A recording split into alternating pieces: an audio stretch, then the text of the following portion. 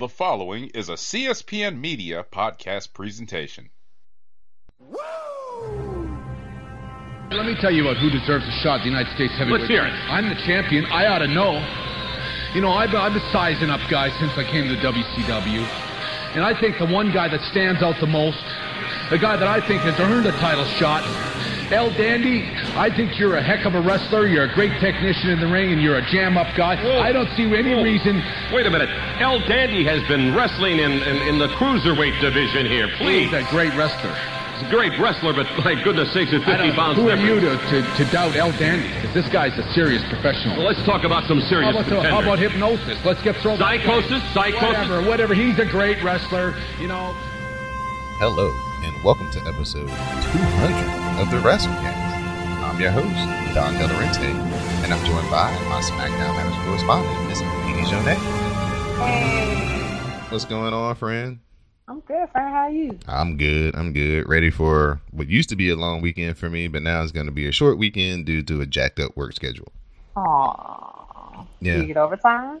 No, it's just a part of my regular work now. Oh, boo. Exactly, Okay. boo. So, gonna try to make the most of these 2 days off in a week, in the middle of the week, and live it up.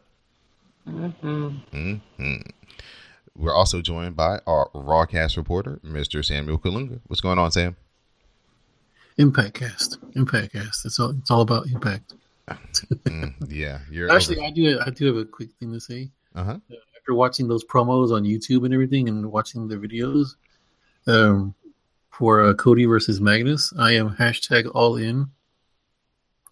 Yeah, that should be a very interesting outcome, because if Cody Rhodes wins the NWA title, he'll be the first ever second generation wrestler to win that particular prestigious title. So there's a lot of intrigue that could happen there. Yeah. And of course, we're joined by the RawCast broadcast journalist, Mr. Magnum Prime. What's going on, Greg? Back in for the first time. All right. Just letting you know, the WrassleCast can be found on the web at www.cspn.us. So I've got the news this week, and the news is Neville has finally been released from his WWE contract, so he's free to go wherever he pleases.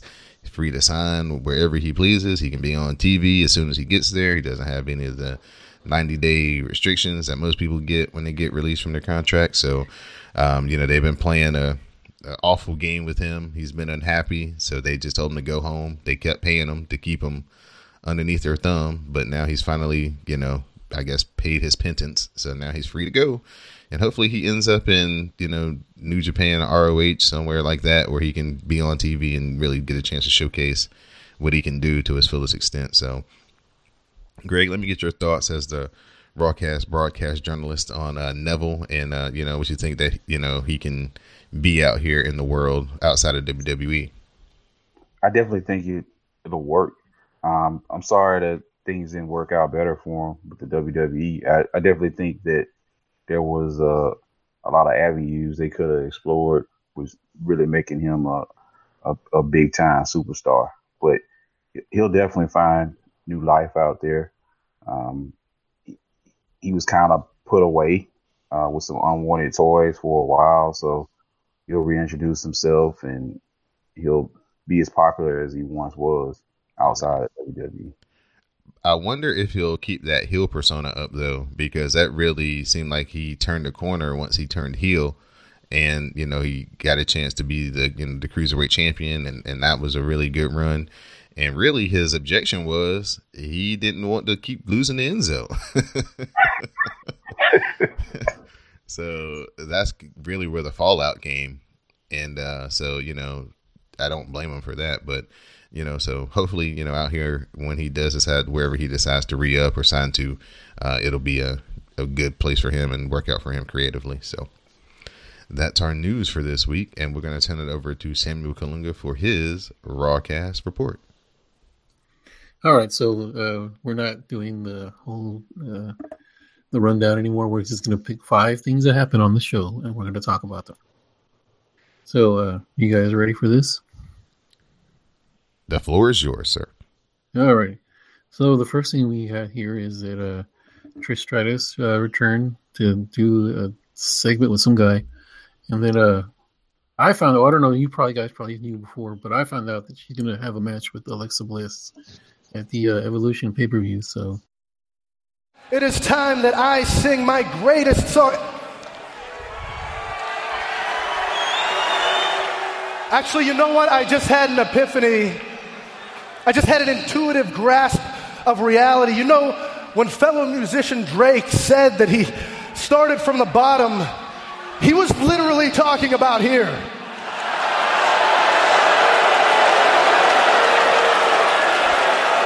Yeah, because there is no city more bottom feeding, no city lower than this godforsaken hole of Toronto.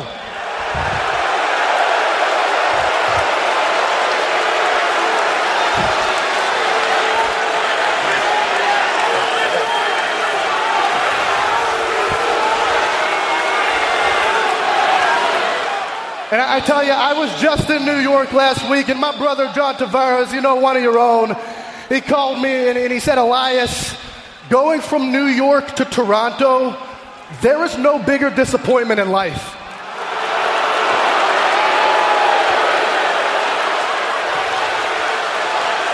And he speaks the truth.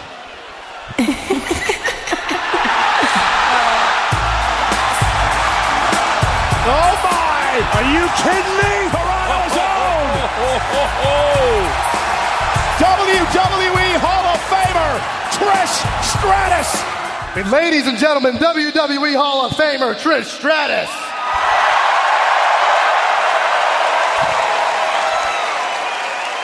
You know? And it is nice to see that you've taken a minute away from changing diapers to come do something important and hop in the ring with Elias.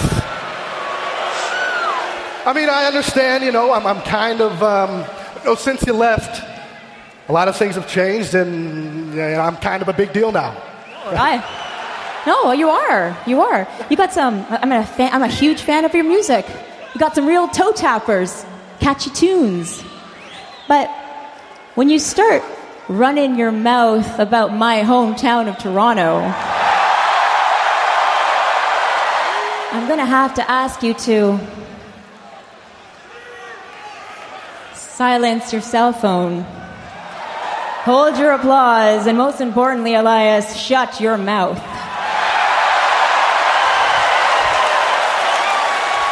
Trish, okay, I just speak the truth.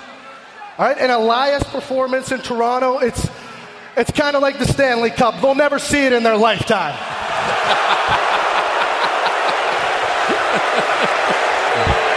Kind of like you winning a WWE championship.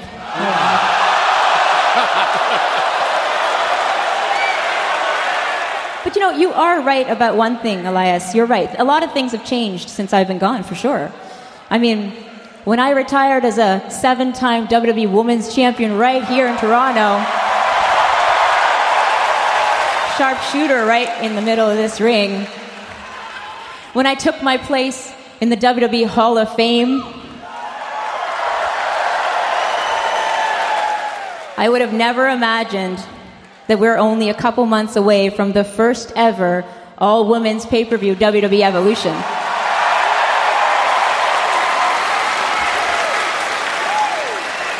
In just a few short months, I'll be lacing up these boots, getting in this very ring to take on Alexa Bliss. Yeah, that's going to be like a swimsuit motto pillow fight, right? Because I have been looking forward to that for years, okay? The two of you... that was a good one. Clever. Yeah. You know what? I have a little suggestion for you, if you don't mind. I'm thinking it's time for you to pack up your little guitar, take your floral kimono and your fancy little scarves, and just walk yourself that way. Why don't we just cut to the chase, okay? Why don't we just get right down to it? The reason you came out here is because you, just like thousands of other women, you want to walk with Elias. But I have to break it to you, Trish. I don't date women in their 60s.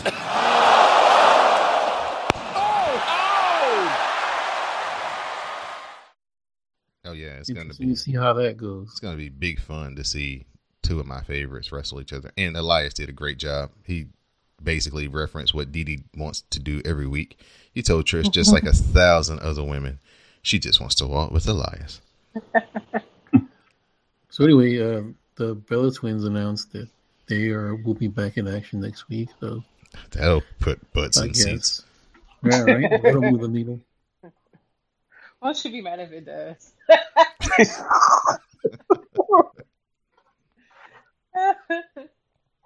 But you know what? It'll be more entertaining, whatever they do, than starting off with a Baron Corbin match for the 4th week in a row. Oh, God. Baron Corbin versus Finn Balor again. I thought like the pay-per-view matches were supposed to end feuds, not like continue them for like the next 8 months. Well, I mean, we all saw Finn get that it was quote unquote a playhouse, but really it was a doghouse. So he ain't getting out no time soon. I guess. So Braun Strowman will be cashing in his Money in the Bank at Hell in a Cell against Mr. Roman Reigns. Now, will it actually be a cell match or just a match? Hopefully it's in the cell. I think it's going to be in the cell because he said that way. They don't have enough cell matches. Don't they usually have 2, one for each brand? Yeah, there's usually plenty that aren't in the cell, but hopefully.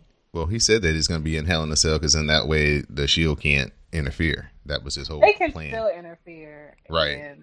Like, are you new to wrestling? Well, like, that was his logic. I don't even remember things, and I know that you can easily interfere. Kane, the very first Hell in the Cell, ripped the door off. Still the very best Hell in a Cell, in my opinion. Make it more difficult to interfere, sure. I gotta disagree. Ground Zero to me was better. Michaels and the Undertaker. To me, that was a better one. Yes, we may have to put that to back-to-back watching on a special. I'll never forget how when Shawn was like running from Taker and he was running to the stage. You know how they had the house on the stage? Mm-hmm. He was actually banging on the door trying to kick whoever was on the other side to let him in. If maybe the Saturday night before the Hell in a Cell event, we may have to live tweet those two back to back and take a poll. I actually prefer the cell match. You hear me, G? You down for that? You down for that? Okay. Let's get it. All right. Yeah, we'll have to see if I can. If you're not done with that, Don has 2 words for you. Okay, so that'll be interesting to see. I'm looking forward to it. Let's see what else is happening. What is WWE trying to do with Bobby Lashley? Like, he's like in no man's land right now. Now they have him going up against the Ascension because he's boring. Was he not boring in Impact, or was he boring in Impact? Because when I saw him in Impact, I was still very bored by him. In Impact, he had the Beatdown Clan with him, so he had people. Really, MVP really a lot of talk. People, yeah, MVP did all the talking for the group. Okay, so he was hardly ever on the mic. Mm. And then he was an actual badass because he was doing the whole Bellator thing. So he needs a Paul Heyman, is what you're telling me. Yeah. Definitely. Okay. They could always put him with Titus Worldwide. So we can drop to the B team. Great. I mean, they need a legit, top level guy, but I don't know how much longer that's going to be around though. Looks like they finally about to dissolve Titus Worldwide. Yeah. They need to go. Once you start making like porn jokes about him, and it's just like, it's awkward now. Now I can't unsee it. So let me see. Kevin Owens quits. What do y'all make of this? I'll see him on Monday. It's like that dude that like is at your job. He's just like rants and raves and just starts like throwing papers and stuff, and then he leaves. He's like, "I quit. I'm not coming back." And you're just like, I'll see you Monday, Jimmy. Child support that get paid somehow. Yeah, it'll be interesting. It'll be something that'll definitely, be a catch to watch next week to see if he shows up or not. So, like, the internet is buzzing from this. They're like, what if this is like some weird loophole for him to show up at All In? Like, that's not happening. Well, I don't know, man. Vince would be petty enough to try to sabotage it somehow. Right? If he could. He goes by Kevin Steen instead. Oh yeah, he would definitely. Kill Steam Kill shirt. Oh, now that would blow the roof off that place. He wouldn't even have to wrestle. What if he showed up in the bear suit? What if he was Bernard the Business Bear? That's all he would have to do. He wouldn't even have to take a bump, throw a punch, or anything. All right, so let's see. Let's keep an eye on this. See what happens here. Let's see. So the B team and the Revival. What's going on there? The Revival look like they might be about to win the tag team championship soon. Looks like they're I setting think them this up. experiment is over. I actually like the B team. Like through all this, like they actually surprised me. Sam likes something. Mark it down in your calendars, people. You know what I don't like right now? I'm kidding. I'm kidding, DP. I love you. You mean it, and it's okay. It's fine. No, I told you. I said all they got to do is let the B team start. Let Axel and Dallas start winning and actually being threats, and they'll catch on. And yeah, it's simple because they got enough of the entertainment to go with it, and they're pretty good wrestlers. Both Dallas and Curtis Axel are really good wrestlers, but they got just enough entertainment that it works. Right, and the final thing, Shawn Michaels is coming back this week on Raw. He might just do like the Kevin Owens show or something. People are actually acting like he's gonna do something. Oh, he's just gonna stand in the middle of the ring, talk about how Triple H is his best friend and hell of an athlete, and oh god, I forgot about this stupid match. Undertaker has been one of his toughest opponent ever, and they've had epic matches and such and such. He told Triple H not to mess with the Undertaker. He's like, right. I don't know, Hunter. Right. You shouldn't mess with this guy. He's a dead man. It's gonna basically be. I wrestled him twice at WrestleMania. Right. It's gonna be the same thing he did when he came out there and tried to talk to Roman Reigns about calling out the Undertaker. Like, I don't think you want to do that, son. All right. So they're gonna have their final match for like the 8th time. The last one I looked it up. Their last one was in 2012. Hey man, when that was 6 years ago. When the country pays for it, right? Nobody remembers that, right? When the countryman pays for it and says, "Hey, this is what we want," you just deliver what you got the paid Australian for. Kangaroo Baron. Yeah, they're supposed to be going back to Saudi Arabia in November, I heard, or at least reported. All right, taking the ladies with them. That's the reason why Evolution is probably in October. So. The only ladies that are going to be there are the Instagram models. Hi.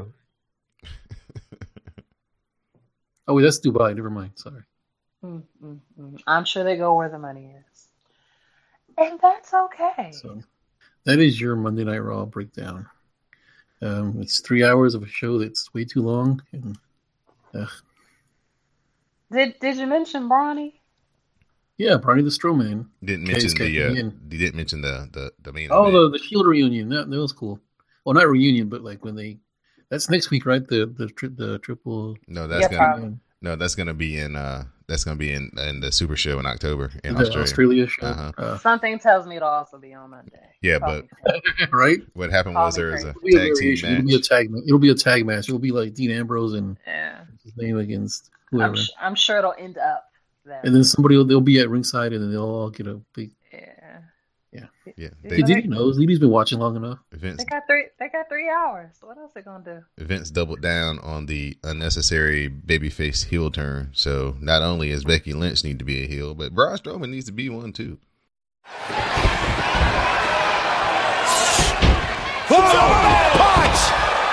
from out of midair. Dolph gets to McIntyre. Here comes the monster. This is what Strowman's all about. It's called intimidation. Waiting to take his move. Waiting to go after McIntyre. Yeah, and I don't think Drew McIntyre feels intimidated right now. He's eye to eye with the monster among men. Well, wait a minute. Hasn't there already been a tag? Strowman made the tag. Wait a minute. Strowman's legal, and Ziggler and McIntyre are beating up Reigns. It's a mugging.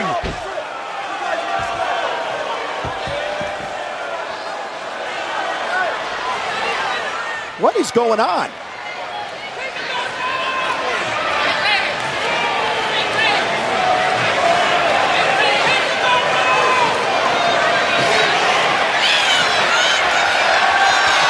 Oh my God, this was a brilliant plan. I'm not finished with Talk about playing the long game if you're Braun Strowman.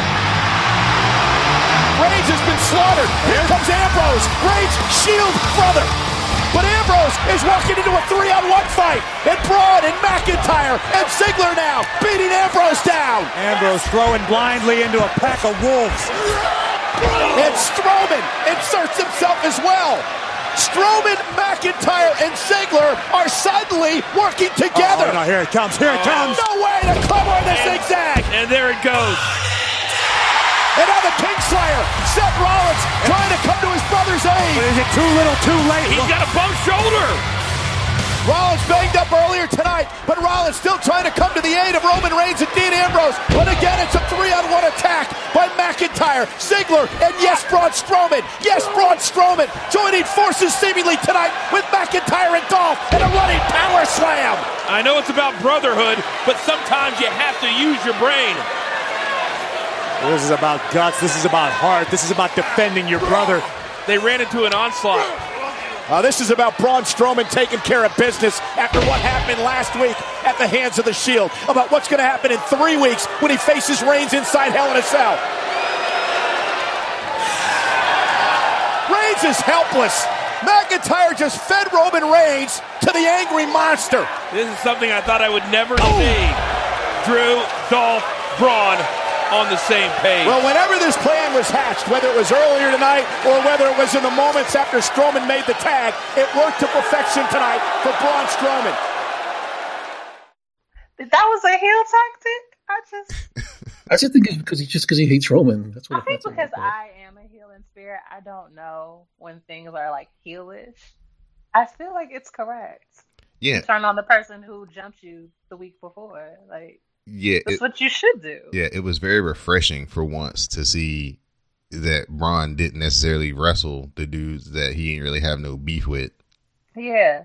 And plus also, what's in it for Braun to be nice to Roman? Like, they're going to win this match to what end? Are they going to be, like, attacked? No, of course not. So, like, why wouldn't I just fuck you over? Like you did me last week. Like, that's common sense. That's not being a heel.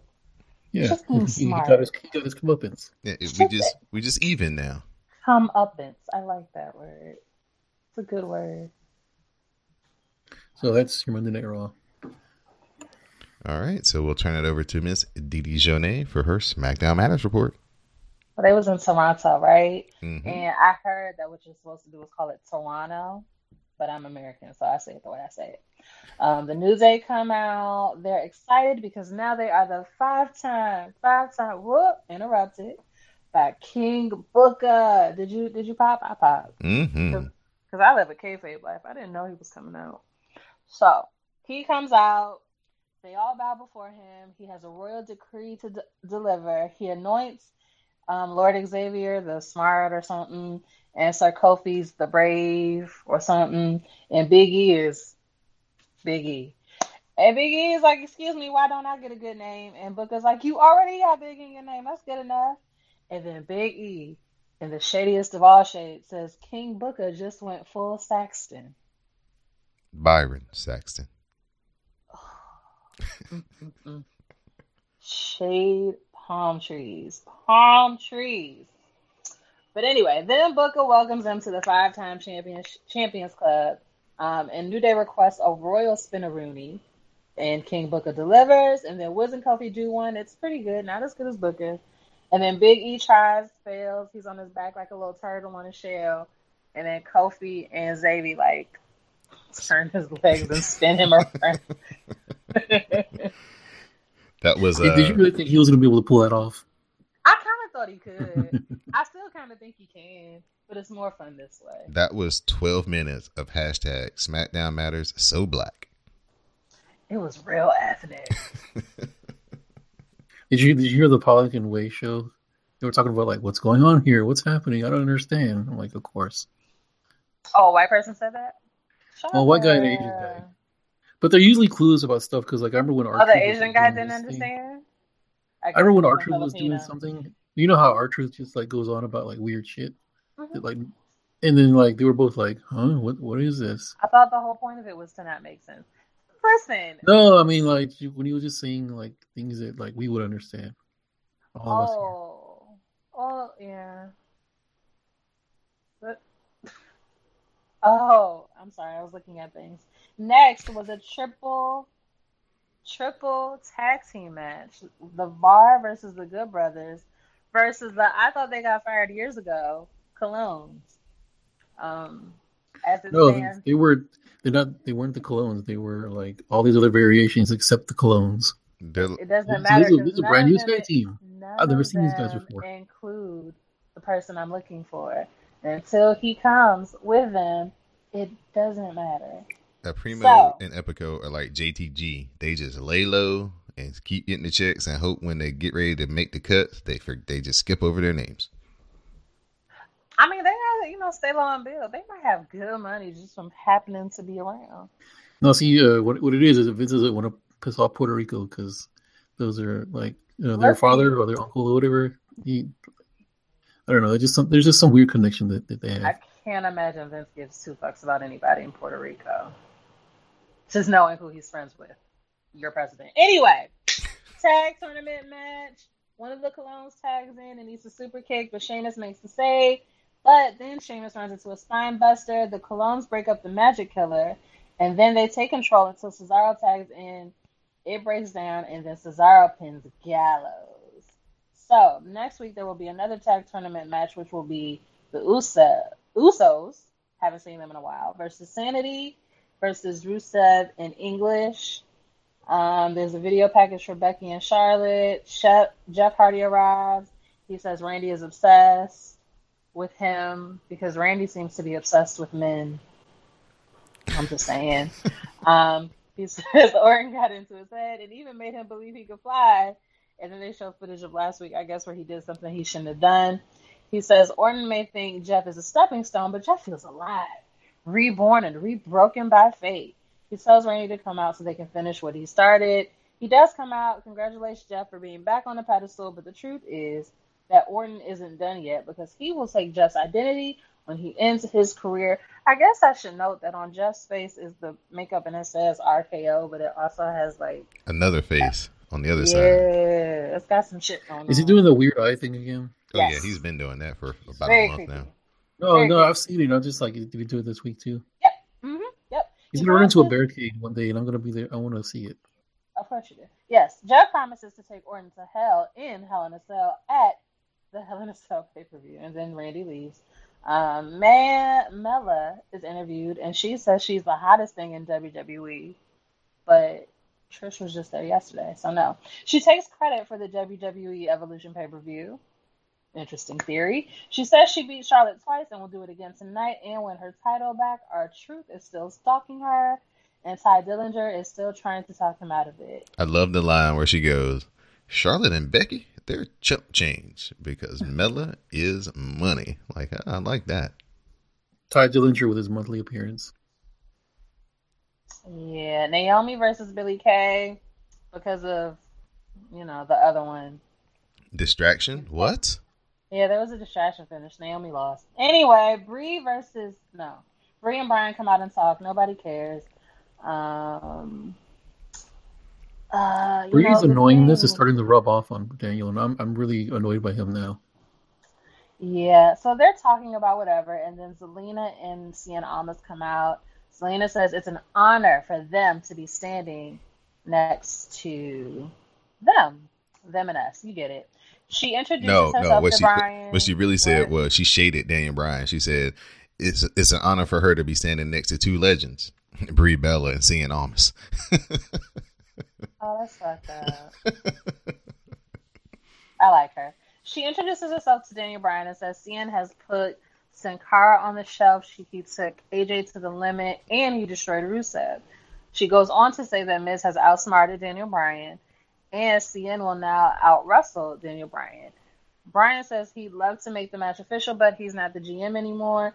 If only there was somebody to make the match. And then he's like, ha, ha, ha, I said, if only there was somebody to make the match. Okay, but then Paige comes running out. She's like, excuse me, office is far. You see these heels. Give me a second. She catches her breath, and then she's like, yeah, sure. So she makes the match. Daniel gives Almas the butterfly superplex. Miz arrives. Daniel Bryan wipes Miz out with a suicide dive, but seeing Almas takes out Daniel Bryan with a tornado. Back in the ring, Almas hits the inverted tornado DDT for 2. He goes back up top and moonsault eats knees.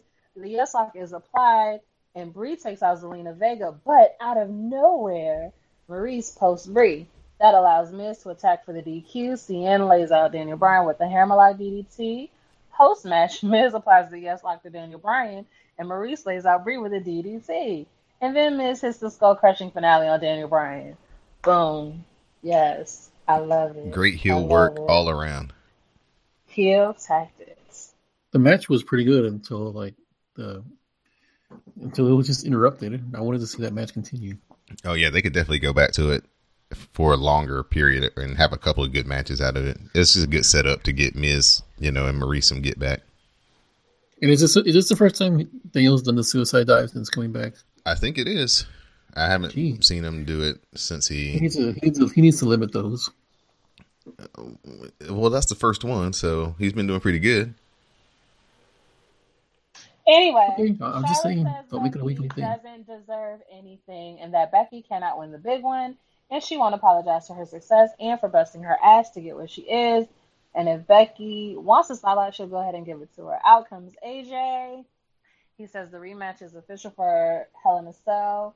He says that Samoa Joe is great with the mind games, but he's not good enough to take the title from AJ. He says he'll put an end to the mind games and doesn't want to wait for Hell in a Cell. He calls out Samoa Joe right now. Joe's in the parking garage and appears on the screen. He says AJ's acting like a superhero, but who's looking after his kids? Then Samoa Joe calls up Wendy, the wife, and says, how is Aunt Annie? Right? So then he says he promises to send AJ home and tells her to save him a plate for next Tuesday's back-to-school barbecue. Well, it's official. Samoa Joe versus AJ Styles at Hell in a Cell pay-per-view for the WWE Championship. You're good, Joe. He's good. He's good with these mind games. I mean, he's got me right where he wants me. I mean, he brought my wife into this and even my daughter. And the only thing that he was able to prove is that he's not man enough to take the title away from me. Why play these mind games? Why? Why not look me in the eyes and face me like a man?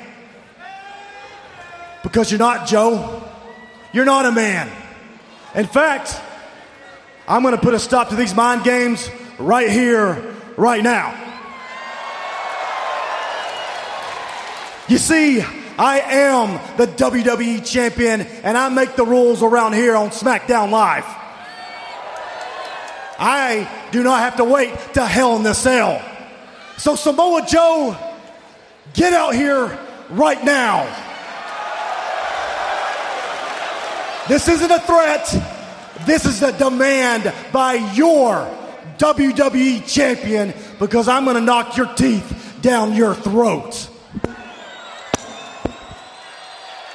Oh, AJ. AJ, I'm not going to come out there tonight. I mean, look at you. You're proving my point. You're out here acting like superhero to the world. But who's there for your kids to look up to right now? Maybe I'm not done playing daddy yet. Maybe it's just too much fun.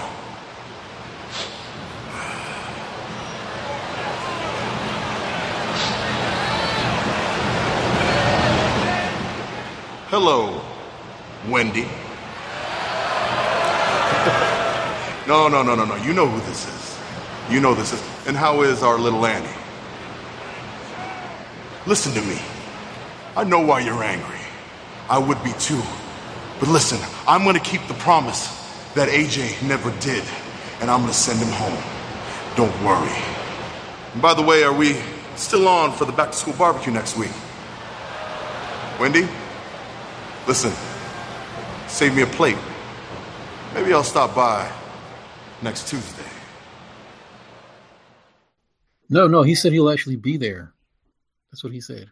Okay, well, that ain't what my notes say. Anyway, AJ runs backstage to go whip some ass. Questions, comments, concerns? The biggest takeaway here is that Samoa Joe has a pop socket on his phone. At first, I thought it was AJ's phone, because why would Samoa Joe have Annie Styles in his phone? I mean, they used to be friends. I guess. Like they came Probably up is AJ's phone though. Like he took the phone and called. Right. Either that or he's just pretending. Maybe he didn't call anybody. You didn't think about that. Right. Exactly. Yeah, that's true. He probably did take his phone. Because I can't imagine Wendy's like randomly fielding calls from Samoa Joe on a Tuesday evening. Yeah, so I think that was AJ's phone. Pretended to call her. Just to piss off AJ. Anyway, your final match of the night is Charlotte versus Carmella in a rematch for the SmackDown Women's title. Carmella hits the Rana off the ropes for 2, then she lands clubbing strikes, and she slaps Charlotte. Charlotte fights off Carmella, but eats a pair of super kicks, and Carmella covers for 2. Carmella keeps covering, but Charlotte keeps kicking out. Then Charlotte fires up and hits the spear and a natural selection. The figure 8 finishes it. Post-break, Becky kicks Charlotte's ass to a hero's welcome. She tells Charlotte at Hell in a Cell she will get her title back, you bitch. And then she poses with the title standing over Charlotte, or, you know, in the corner Charlotte is. But it looked like she was kind of like, yeah, bitch, what? Uh-oh, and Charlotte with a power game. That is how quickly the Queen can turn things around. That's what Mella needed to avoid. But up to that point, Charlotte wasting no time now. Going up top. Charlotte going to the top turnbuckle here. And now Carmella starting to stir. Oh, no, into the barricade. It wasn't pretty, but it was certainly effective. But Carmella has to realize that if Charlotte Flair gets counted out, Carmella does not become SmackDown Women's Champion. Champion's advantage is in effect. And Carmella must pin or submit the champion inside the ring to win the title. Wait, look at the face of Carmella. She's plotting something.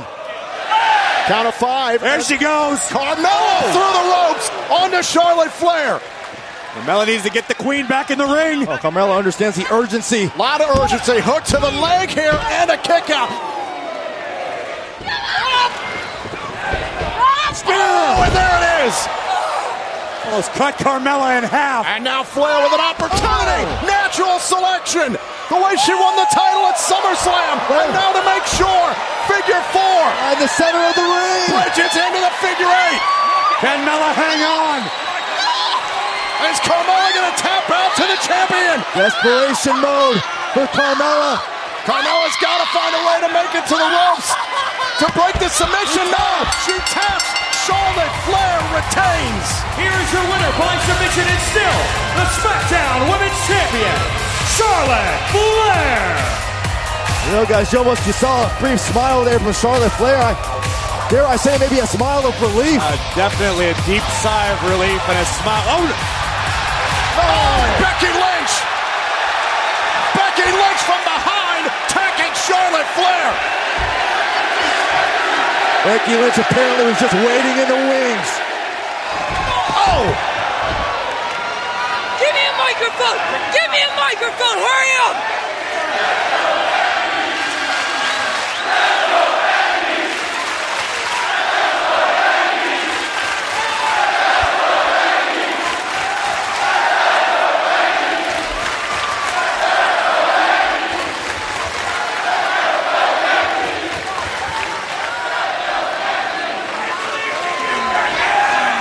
When I get my way, come Hell in a Cell, I'm taking my title back. You.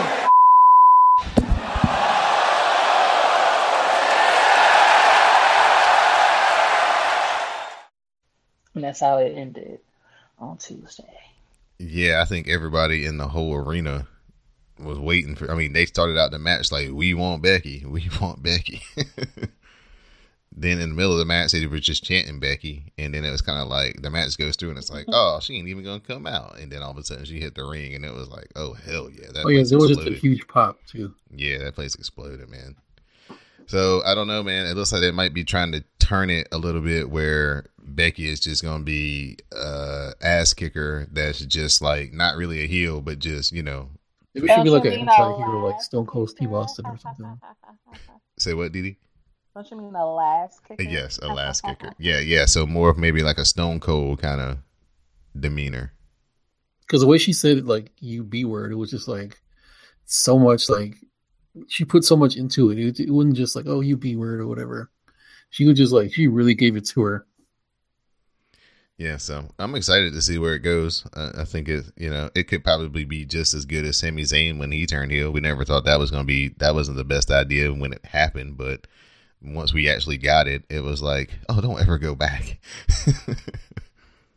Keep doing what you're doing. Hopefully he's getting well because he had 2 torn rotator cuffs out. So anything else, Didi, you'd like to add? No. All right. So that was SmackDown for this week.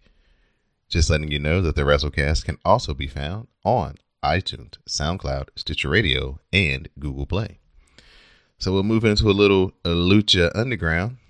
Johnny Mundo and his crew prepare for the big wedding, and they have on some lovely lime green tuxedos. The Worldwide Underground, they have a surprise for Johnny Mundo. It's Joey Wrestling in the form of Joey Mercury.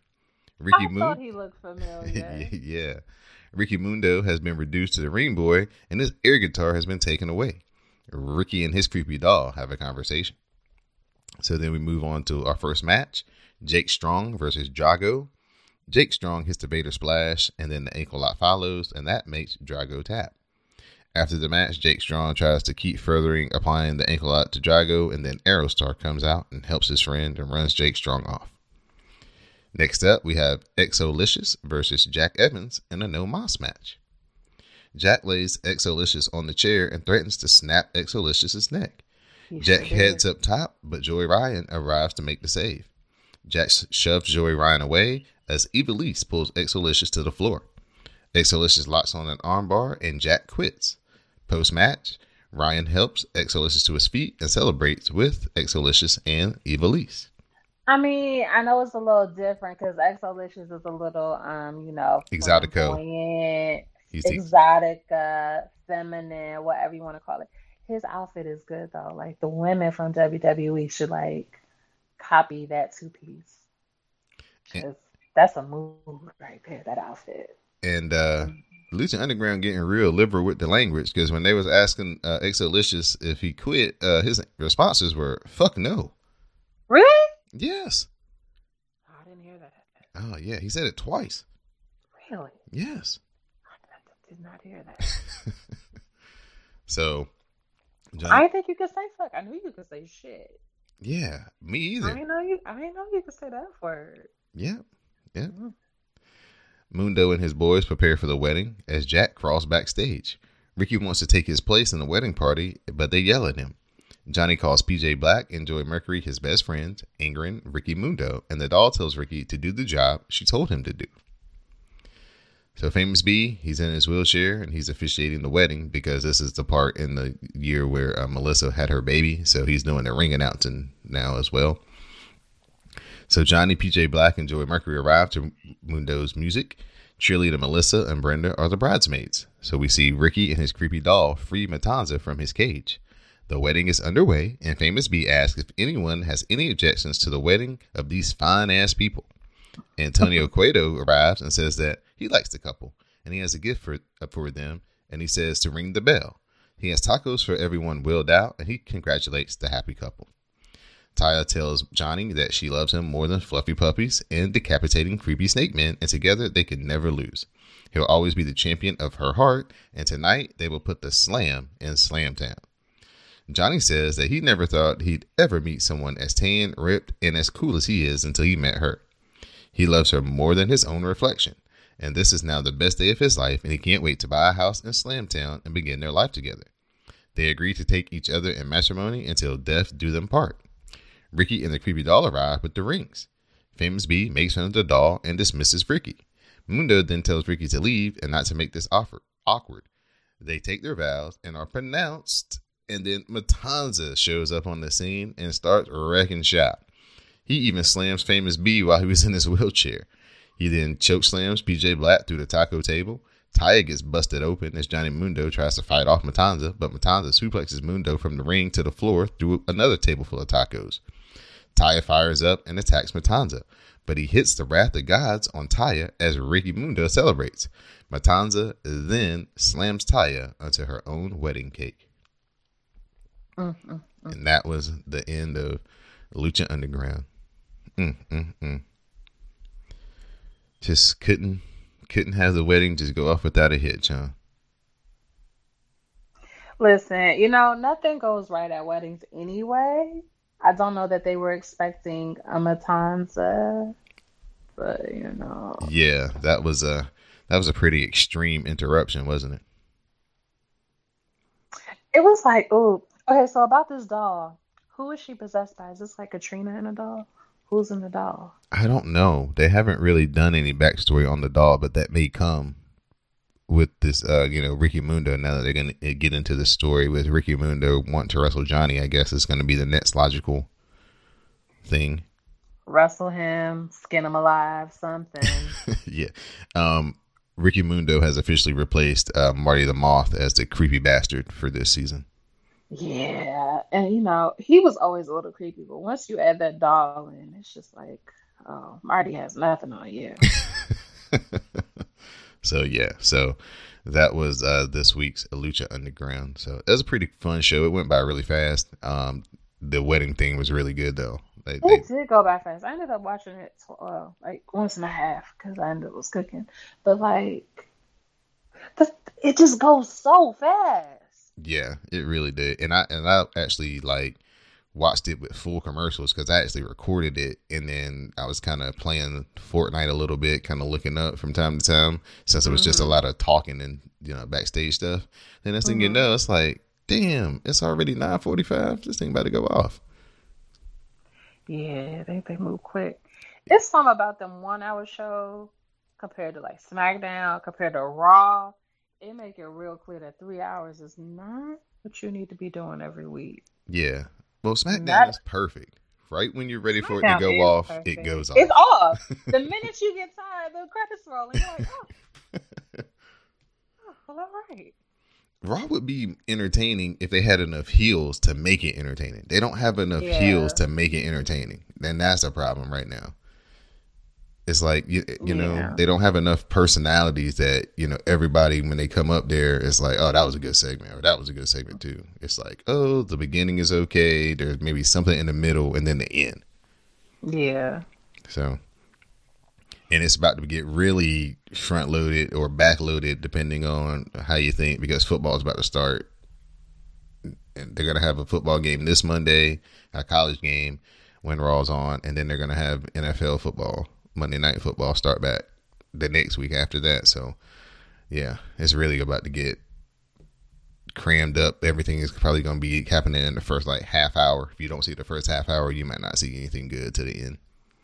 Cool. I mean, that's all I watch. It's the first half hour. All right. So this week's WrassleCast is being brought to you by Blue Apron.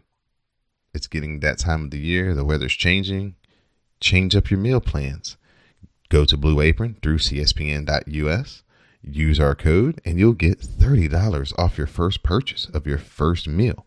Blue Apron's great because you can pick your packages, what you want. If you have a certain diet that you want to try to keep, gluten-free, vegetarian, they've got all those choices there. You can pick your menu and then they send it to your house with everything that you need to prepare it. All you have to do is follow the instructions.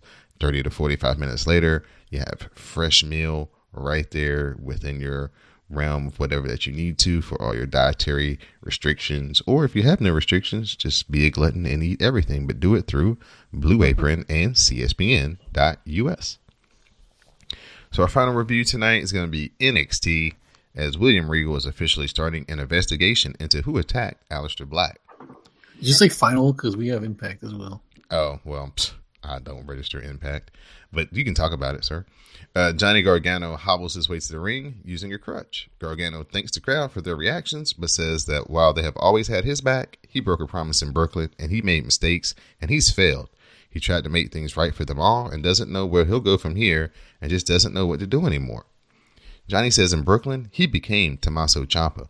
He says that Ciampa is in his head and he can't get him out. He doesn't know what the fans want anymore. Johnny says he has to do better and wants to be better for Candice and for the fans. William Regal makes his way to the ring and asks if Johnny Gargano was the one that attacked Aleister Black. Regal needs to know before Black returns and burns NXT to the ground. Gargano says he doesn't really answer, but then he just says Regal knows him and to look into his eyes, and he'll see the answer there. Then the Velveteen Dream arrives, and he says that he's sick and disgusted hearing Johnny sing his sad song once again. Tonight's show should be about him, the man that stole the show at Brooklyn. It should be all about the Velveteen Dream. He says this is not about Johnny failure, and Gargano says that he's good to go, and then Regal breaks them up. Regal sends Dream to his office and says that Johnny Gargano will face off with the Velveteen Dream next week. Velveteen Dream with a fantastic outfit. He had on like a pair of jeans, some type of like purple looking scarf type of things that he was using as like suspenders. And then he had like no shirt with some white crocodile loafers. It sounds awful, but I'm sure it was amazing. Yes, the Velveteen Dream can pull off anything. Dakota Kai faced off versus Elias. Dakota Kai hits the code red into the double knees combo, and she gets the win. Next up, Regal finishes with the Velveteen Dream in his office, and then he meets with the Forgotten Sons. He questions them about the attack on Aleister Black. They take the time to deny the attack, and then they ask for an opportunity. Regal dismisses them and then says they'll get an opportunity next week. Backstage, we see Lars Sullivan leaving the scene, and EC3 is laid out. Regal tries to talk with Nikki Cross, but she just laughs and spins in her chair and says she knows who did it. Bianca Belair arrives and says she wants to match because she's healthy and wants a title opportunity. She was pissed. She was like, man, you got me out here standing in the hallway for this? Because Nikki was spinning in the chair, just laughing, being crazy.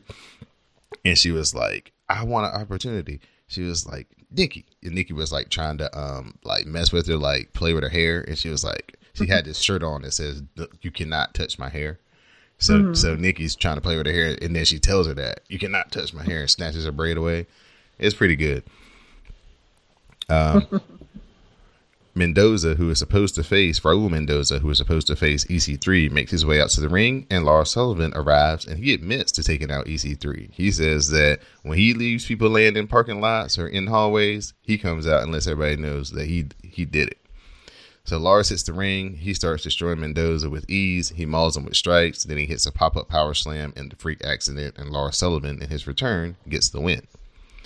Tommaso Ciampa cuts a great backstage promo, noting that he promised to come back dangerous, and he's exceeded all expectations. He ended Johnny Gargano, and he won the NXT title in the process, becoming the greatest sports entertainer of all time. He clawed to the top of the mountain, and that this is his home now. NXT is his home, and this is just the beginning. No one will survive what's coming next. Next up, we bask in the glory of Keith Lee versus Luke Menzies. Keith Lee hits the pounce, and then he hits the corner splash, and some chops follow that. Keith Lee hits the spirit bomb, and he gets the win. The Undisputed Era are in the main event, and then right before the match starts, Adam Cole says that he wants to take Kyle O'Reilly's spot because he wants to get him a piece of Ricochet. So we have the Undisputed Era, Adam Cole, baby, and Roderick Strong versus Ricochet and Pete Dunne. You mean Adam Hickenbottom? Pete Dunne hits a moonsault to the floor onto the Undisputed Era, and Ricochet accidentally takes out Pete Dunne with a suicide dive. Back in the ring, Adam Cole hits the last shot, and he pins Ricochet. After the match, the Undisputed Era is laying out Ricochet and Pete Dunne, and they're standing tall until the War Raiders arrive, and the Undisputed Era chase them, run off to the back. So, still putting a little bit of seeds in there between Ricochet and Pete Dunne, because, Pete Dunne was like, nah, I ain't really your friend. I just don't like the Undisputed Era. And that's basically how they lost the match, was because Ricochet took out Pete Dunne with that suicide dive. And then they're also furthering the War Raiders are coming after the tag team titles as they came down there to make the save at the end. So good stuff. It would be cool if we get a triple threat between Adam Cole, baby, Ricochet, and Pete Dunne with both the North American and and the UK title up for grabs. That would be kind of cool match. So that was NXT, and Sam has a little blurb about Impact that he wants to let everybody in on. Sam, Impact? I thought he left. Oh, he did? I didn't see it in the chat, so. I heard a noise. Oh, I didn't hear it. Okay. Well, I thought he was going to talk about That's Impact. what you and me. Okay. All right. Well, that's it then. If there's no Sam at the end, I thought he was going to talk about Impact. I was going to give him time. Let me see if I can find something real quick. Yeah, because I didn't watch it. Since he likes it so much. I forgot to watch it. I meant to. I don't know why I don't remember these things. I just know that Tessa Blanchard won the title a couple of weeks ago. So she's the champion now. Yeah, there was Phoenix versus Brian Cage for the X Division Championship. The crowd had a fight forever chant. Who do you think they are, Kevin and Sammy? Bye. Last. Brian Cage won with a top rope power bomb. And then after the match, OVE, which is Ohio over versus everybody, yeah, rushed the ring and beat down the Lucha Brothers. So that's what had happened. The crowd chanted, "We want Jericho." Who doesn't? Tessa Blanchard cut a promo backstage about pressure and her family's pro wrestling history. Eli Drake came to the ring and brought out the 2 enhancement talents from last week. Nobody cares about them. But there's a match versus him and Brandon Tidwell. He took a gravy train for the loss, so Eli Drake won that. Next was Sue Young, who's the dead corpse bride, versus Ali versus Tessa Blanchard for the Knockouts Championship match. The things that are happening, so many things. Oh my God. This is what Don was talking about. Tessa won with a roll-up holding the tights of Ali. Oh, yeah. So a shady win, but a win is a win. Oh, yeah. We always love a good heel tactic, don't we? Yeah. Gamma Singh hunted down the Desi Hit Squad. Come on, Ethnics. Killer Cross and Austin Aries cut a promo backstage about their upcoming match against Eddie Edwards and Moose. LAX was still a thing and was backstage, and they're happy about shutting down the OGs and getting their titles back, but they were still upset about Little Richie. Next is the Smoke Show. What? Things. Next was Petey Williams versus Rich the Homie. Rich Swann. He won. He won with a standing shooting star press for a very quick win. Next was Austin Aries and Killer Cross versus Eddie Edwards. And these are some real involved notes that I found. Oh, really? Yeah. I'm trying to scroll through to find it. See, don't you appreciate me just chopping all that down every week for you? Yeah. Suddenly Moose comes to the ring with his head bandaged up, and he goes into the corner of his friend, whoever that is. Killer Cross jumped off the apron, but he didn't want to tag after Moose entered the match. Suddenly, Moose let go of Austin Aries, and he spears Eddie Edwards. This is a swerve on Eddie and a heel turn for Moose. Now, Austin looks like the leader of a new heel stable, and the crowd chants "You sold out." The heels ended the night looking happy as, not the Pillmanized, Eddie Edwards neck with a chair shot while he laid against the ring post. Yes. Violence. Alicia Edwards came out and slapped Moose, and he backed her up before the heels closed together while Alicia took care of her battered husband. And that is a very short recap of Impact, since I didn't see it. The thing about Impact, wanted you to know about it. That is kind of cool is they don't script their promos, so their promos are really good, and they have violence and blood. So, I do like violence. Yeah, so I mean, if you can find Pop TV or remember to turn to it every week, you may find 2 or 3 things in there that are really, really good. Yeah. So, thank you, Dee Dee, for that impromptu Impact very report. Welcome. You're so welcome. Yeah, so like I said, I don't know how we'll, incorporate that weekly, but if it's something of interest, we'll try to at least mention it. Mm-hmm. All right, so I'll turn it over to you, ma'am, for your thank yous and shout outs. Oh, shout out to Greg, shout out to Sam, shout out to Chairman because he still gets shout outs. Shout out to Nova Pro Wrestling. Is that who they are? They are. because I have been told by said chairman that their big anniversary show is next month. And so, if you want to go to that and you're in the DMV area, you can do that. It's on the September 21st at the Jewish Community Center of Northern Virginia. But anyway, so shout out to them. If I make it, if I don't, who knows? My life is all up in the air. Shout out to Mel, because Mel still always gets shout outs. Shout out to her daughter because it's her senior year. So Mel don't really got no more babies. All Mel's babies is grown. Tear. Shout out to my friends. Shout out to Trader Joe's. They got the bomb vanilla ice cream. Really? Yes. Oh my God, it's so good. And then just cream. Ooh, just creamy. And then shout out to my ladies aglow. Shout out to Elias. Even though he was real disrespectful about what he said about Trish, I still want to walk with him. Yeah, he did. He referenced her as being 60.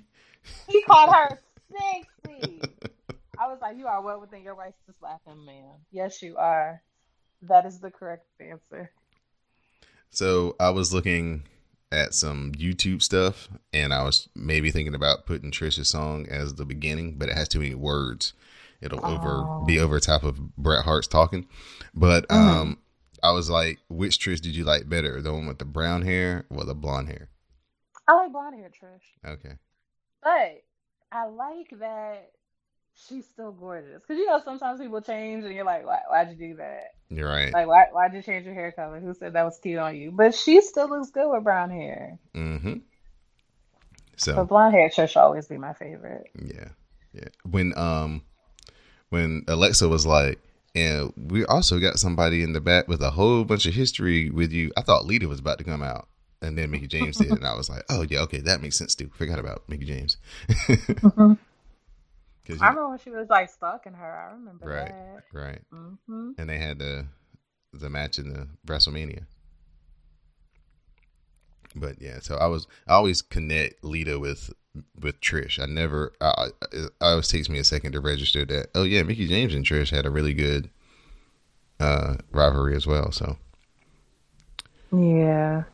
All right. I'd like to thank Miss Didi Jonet. I'd like to thank Sam. I'd like to thank Greg for joining me for our 200th episode. All of the listeners and all of the guests of the previous 199 episodes. Thank you guys for all that you've done to make this an awesome community. Follow the hashtags, supporting all the live tweets and, retweets and just building the community up to what it's become. So I definitely appreciate everybody who's listened to one show or all 200. I'd like to give a shout out to all the podcasters here on the CSPN each and every week, all the people who put in the time, put in the work, put in the effort. And we also have, exclusive content now. So please go over to patreon.com/CSPN media and check out the extra offerings that we have. Become a CSPN backstage member for just $3 a month, and you'll gain access to all the exclusive content. You'll gain access to the dark match, which is basically a bunch of conversations put together that we have before we record this podcast. You'll get to hear what the Bad and Boozy girls talk about before their podcast.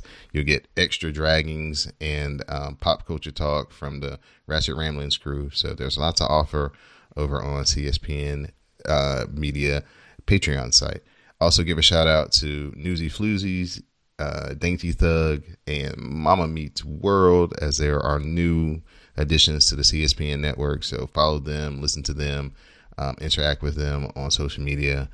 Some really cool content that we've brought over to the podcasting network with those 3 new shows. So I think that's it for my shout outs this week. Just again, thank you again to everybody who's listened to the podcast, episode 200. We're coming up on our 4-year anniversary in October. So, we'll just continue to keep grinding and bringing you this great content as we talk about wrestling each and every week here on the WrassleCast. So for Didi Jonet, Samuel Kalunga, and Magnum Prime, I'm Don De Laurenti, and this has been episode 200 of the WrassleCast. Please stay tuned for the parting promo.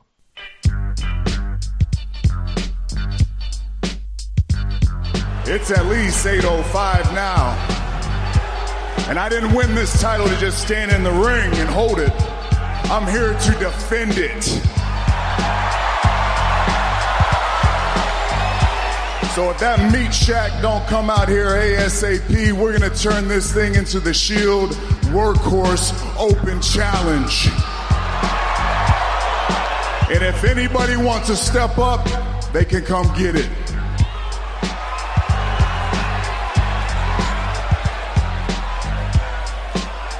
Workhorse. You sure could have fooled me when you had to have your boys come out here and save you when I came calling last week. The Shield is a brotherhood of workhorses. Nobody tells us what to do, not even me. Those boys, they made a choice because they understand the shoes I'm standing in. They know what it's like to be at the top of the mountain. You have no clue. All you do is run around here and say, get these hands. Well, the fact is, the only thing you lift with those hands are objects, cars, ambulances, stages. These hands, my hands, have lifted every single WWE championship there is to offer. And that's why I am the guy. That's why I run this yard. And if you ever want to be on my level, son, you better learn to step up, act like a man, cash that contract, and let's have our championship match right here in Toronto.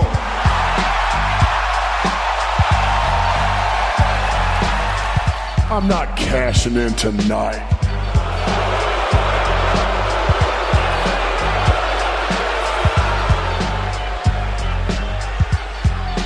Because you and I and everyone inside this arena know that if I did, your little boys would come down here and try and save you again. So I'm going to make you a deal. I won't cash this contract in until September 16th. All you gotta do is show up to the one place where your brothers can't interfere with me taking your Universal Championship. Because you and I, we're gonna go to war in a place we've never done it before. I'm gonna cash my contract in, and I'll see you in Hell in a Cell.